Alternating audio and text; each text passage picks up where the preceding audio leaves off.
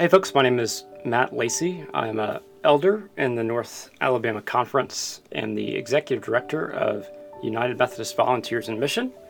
And I have been asked to record a podcast about praying with missionaries, for missionaries. And so with me, I have Will Bailey. Will, you want to introduce yourself? Sure. Thanks, Matt. I am Will Bailey. I'm the Executive Director of Acts 1-8 Missions. I'm originally from the North Carolina Conference of the United Methodist Church, and I have been full-time in the mission field in Costa Rica since 2003, so coming up on our 20-year anniversary. Wow, I didn't realize it had been that long. One thing I'm curious about, because I imagine this is probably a pretty nerve-wracking decision, or maybe it wasn't for you. How much prayer went into taking a chance, moving down to Costa Rica, and working with this ministry? I mean, I know it's been a while, but what the process of trying to decide that, the prayer, how did that all happen? First of all, it depends a little bit on how we want to define prayer. If we're talking about me sitting in a quiet space by myself with my head bowed, probably not as much as you might think. But I think that first of all, I don't think that prayer is something that I am particularly good at, to be honest with you. And that is apparent to me on a regular basis because my wife, Yolanda, who is from Costa Rica, and we are partners together in this ministry, it's just one of her gifts. She is amazing at it. And the way that she is just naturally in tune with God and with the Spirit and with that communication. What's very difficult for me is very natural for her. And I regret that that's the way that it is. I wish I was better at it. And I've spent time really trying to get better at it. And I don't seem to have much luck. So for me, thinking about the process of discerning my call to the mission field and then taking those first steps and committing to it and saying yes when I was invited to Costa Rica by the church here, it had a lot to do with just feeling like this was Spirit-led and that there was something happening, there was something that God was doing that we were sort of being swept up into.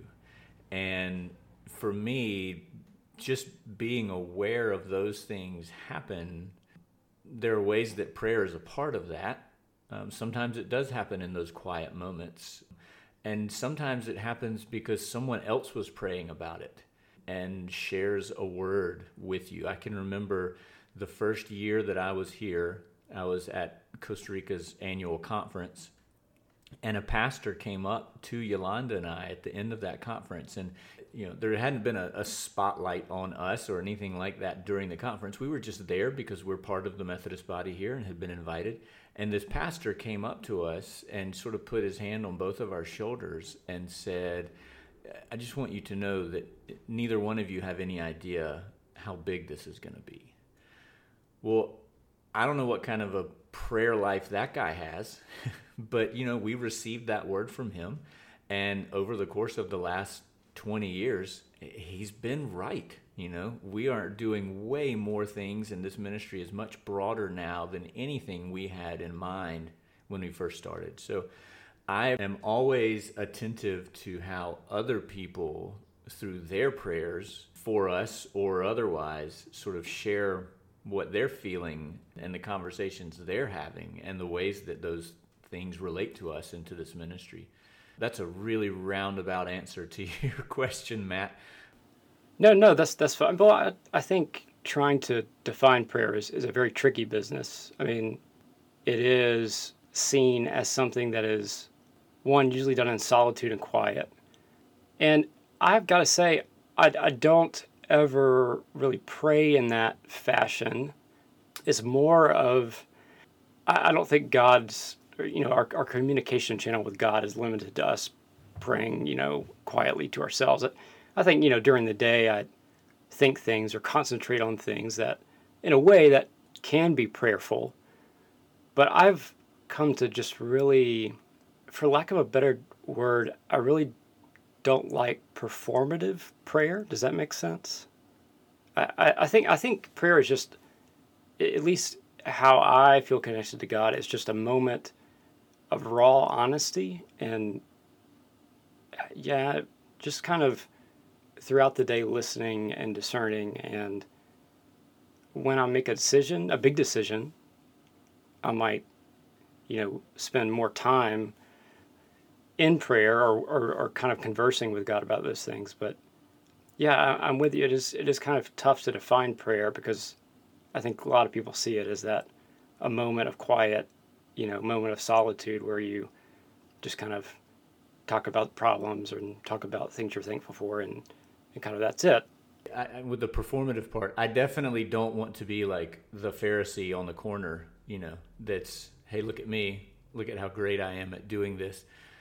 But I am in a context where actually a lot of times prayer isn't done quietly and in solitude. It's something that is done communally, and it is chaotic and it is free. And in worship services here, I call it the indistinguishable hum, because it's everybody praying out loud at the same time, different things, and you can't distinguish what any one person is praying, and it's beautiful.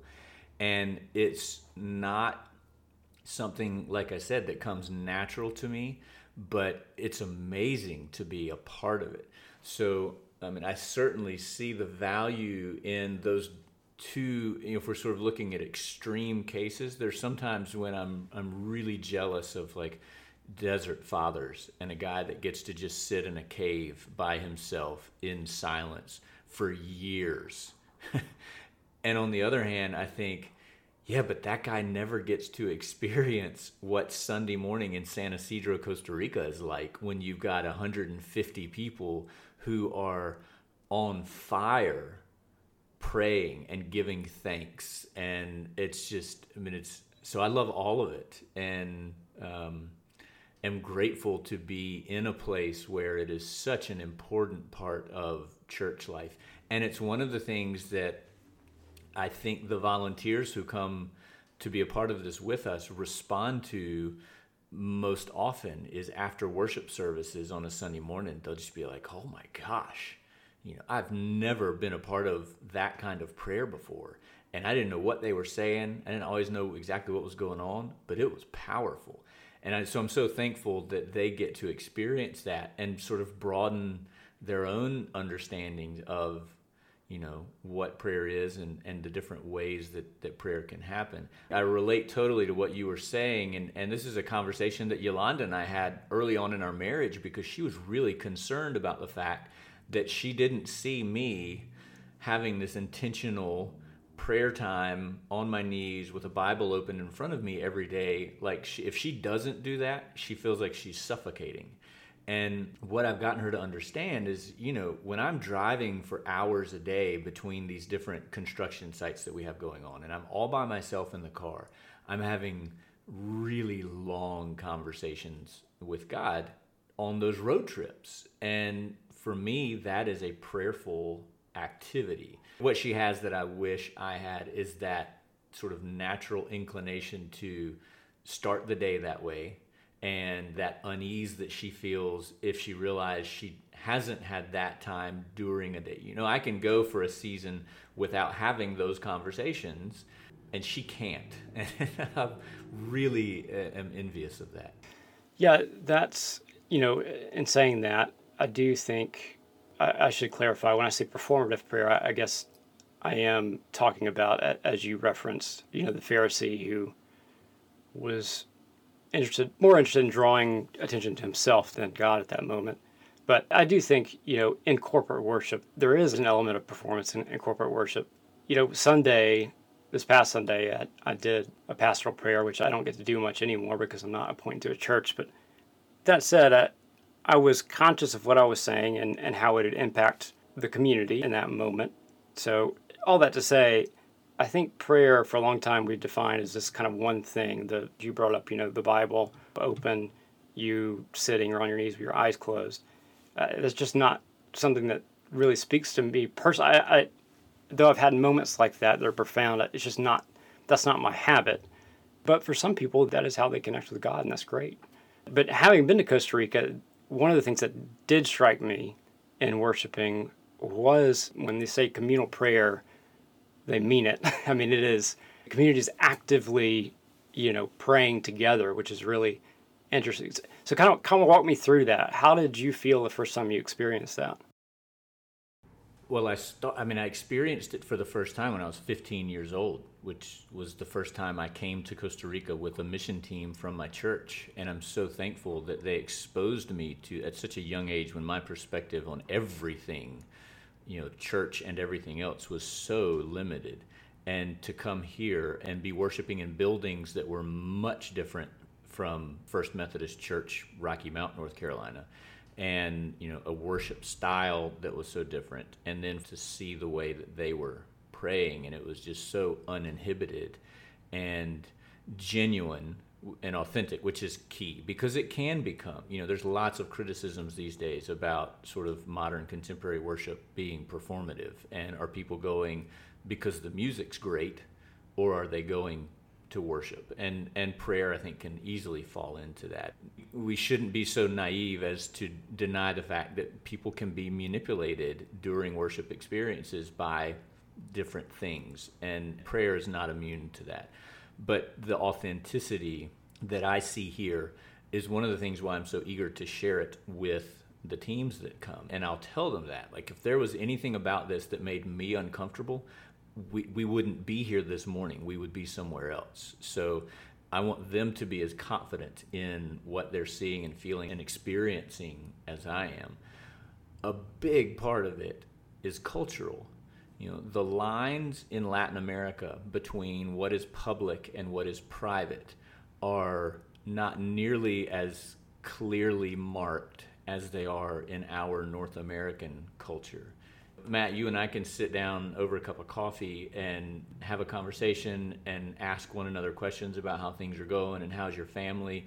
And it can get personal, but we sort of know when we're getting to that space where I don't need to dig any deeper and you don't either.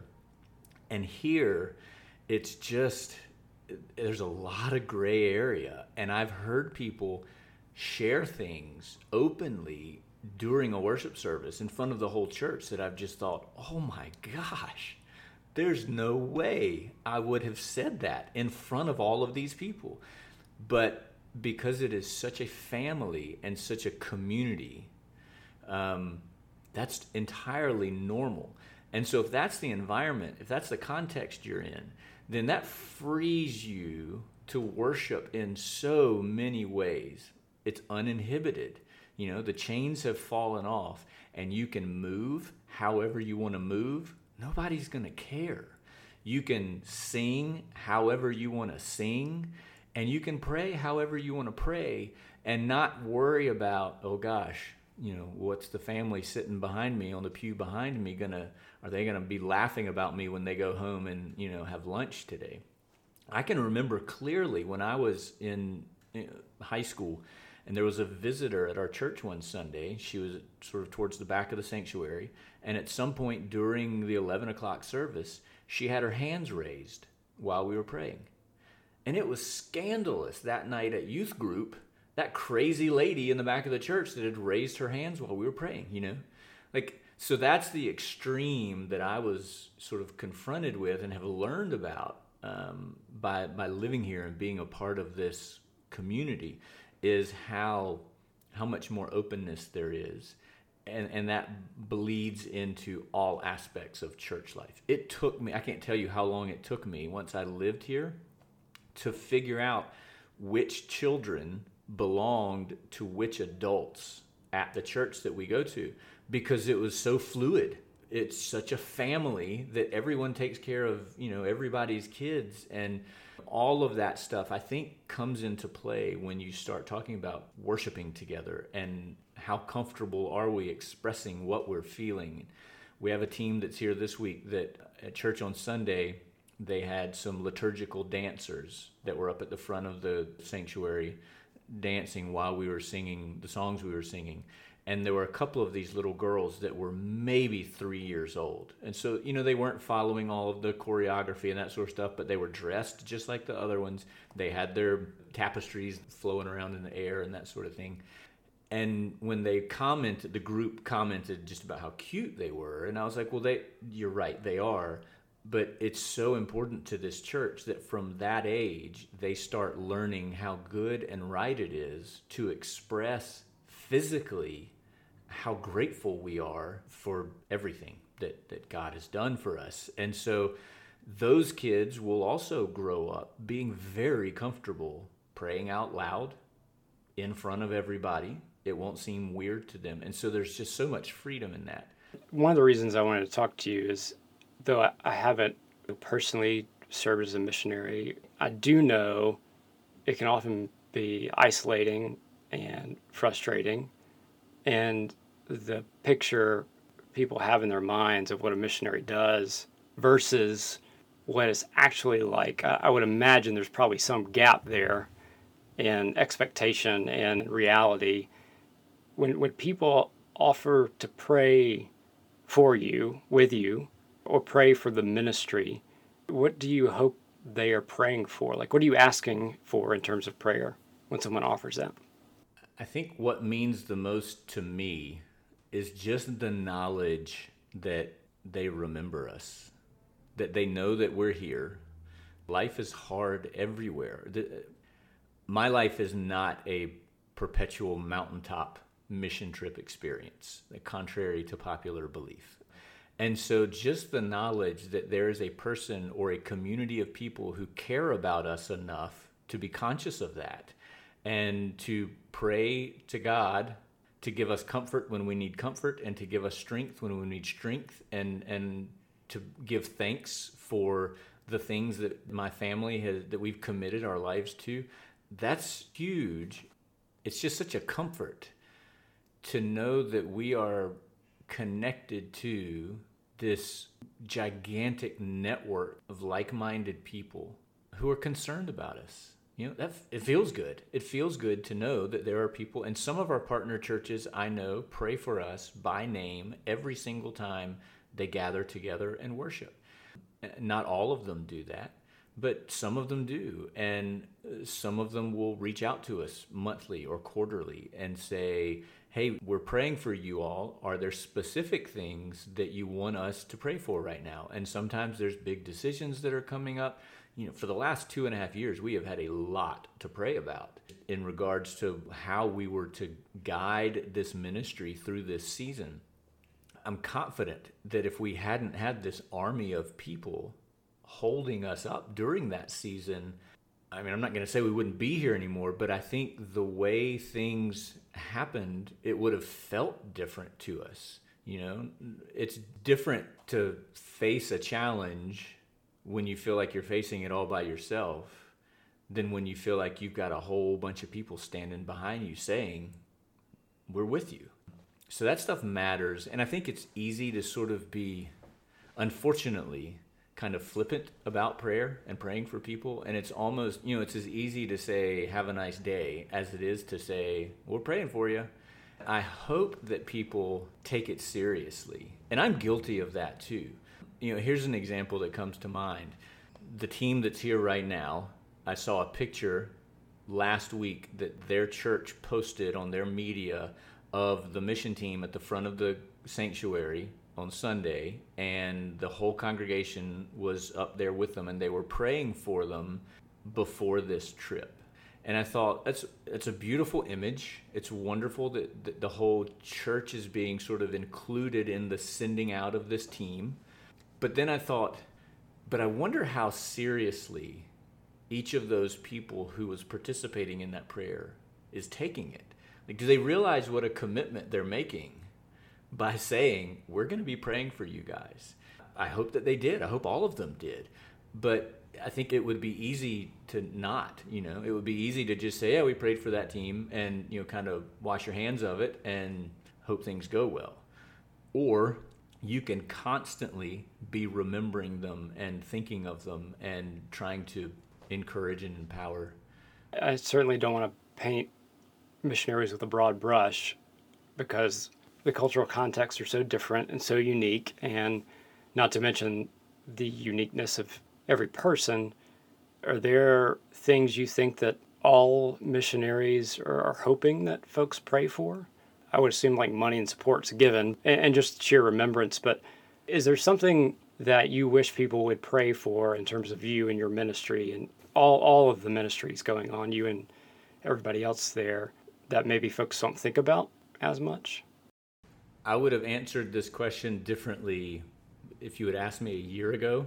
I don't feel qualified to answer on behalf of, of course, all missionaries around the world. But a few months ago, I started doing a podcast about missions. And one of the things that we've been doing is we've been interviewing missionaries around the world and just letting them talk about their experience. And we've asked them all, what's the hardest thing? What's the biggest challenge for you in the mission field? And not every single one of them, but the majority have said loneliness. It is so lonely. And so I think that is the biggest gift in a lot of cases that you can give a missionary is companionship. So if an element of that companionship is the knowledge that you are praying for them and being in contact in such a way so that it's not just, we pray for your ministry, but specifically, what is happening in your life right now that you would like for our church to walk with you through that prayerfully? I mean, we need money, we need support, but we need companions. What a gift that prayer can be a part of that kind of healthy missional relationship, that bridge between the missionary or the family that's in the field and the church that is supporting them. That part of that is in this amazing supernatural way we can be connected to one another. I think maybe people don't give that as much credit as it deserves.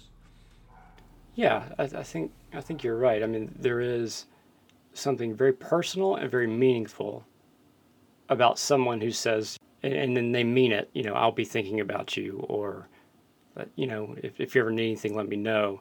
And as you said, that is one of the biggest problems is isolation. And that is one way prayer can, in a very serious and real way, help the mental health and well-being of those who are out there and sometimes feel completely isolated despite doing good work. It can be very isolating, and knowing that somebody is there, even just for 5-10 seconds, just, I wonder how Will's doing, can be a very meaningful thing. Yeah, it's a wonderful way for someone who is passionate about missions, but is never going to, for whatever circumstances, go into the mission field full time. To be fully invested in missions is by committing to supporting missionaries consistently through prayer. I mean, it's a huge thing. Are there any particular books or resources that have changed your outlook on prayer, or has it mainly just been cultural differences in how they approach prayer? What has been meaningful to you in terms of thinking about prayer in a different way or learning more? Let me share this story because I think this is important as sort of an other side to the story. I remember we had a team that was here within the last year or two. It was the last day of the work week. They had finished up. They were getting on the bus to leave. And a member of the local church where they had spent the week came up to one of the young women on the team. And I can't remember if I think I translated this for her. But she said, I want to tell her something. And so I got this young woman from the team, and she said, before you leave, I want to make sure you understand that you all are an answer to our prayers. And I just thought, man, that it would be so easy to just take that lightly and be like, yeah, of course, who wouldn't want to have new church facilities? But to understand that this church community together has been praying for years to have just a decent worship space. And now, through God's economy, that sort of transaction has taken place. And God, in his infinite wisdom, has seen fit. Out of all of the options that God has to make things happen, the way he chose for this to happen and for these prayers to be answered was for these individuals to spend this time together and to be church together, and for the fruit of that to be the prayers in this community have been answered. I mean, that's a big deal.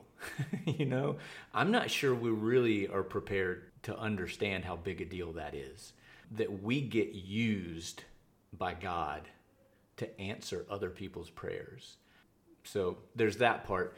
I wish I could recommend a book or something to you. I saw an interview recently. The journalist was interviewing a monk, a Greek Orthodox monk in Athos in Greece. And, that's sort of this closed off area that it's just for them, and it's pretty serious stuff.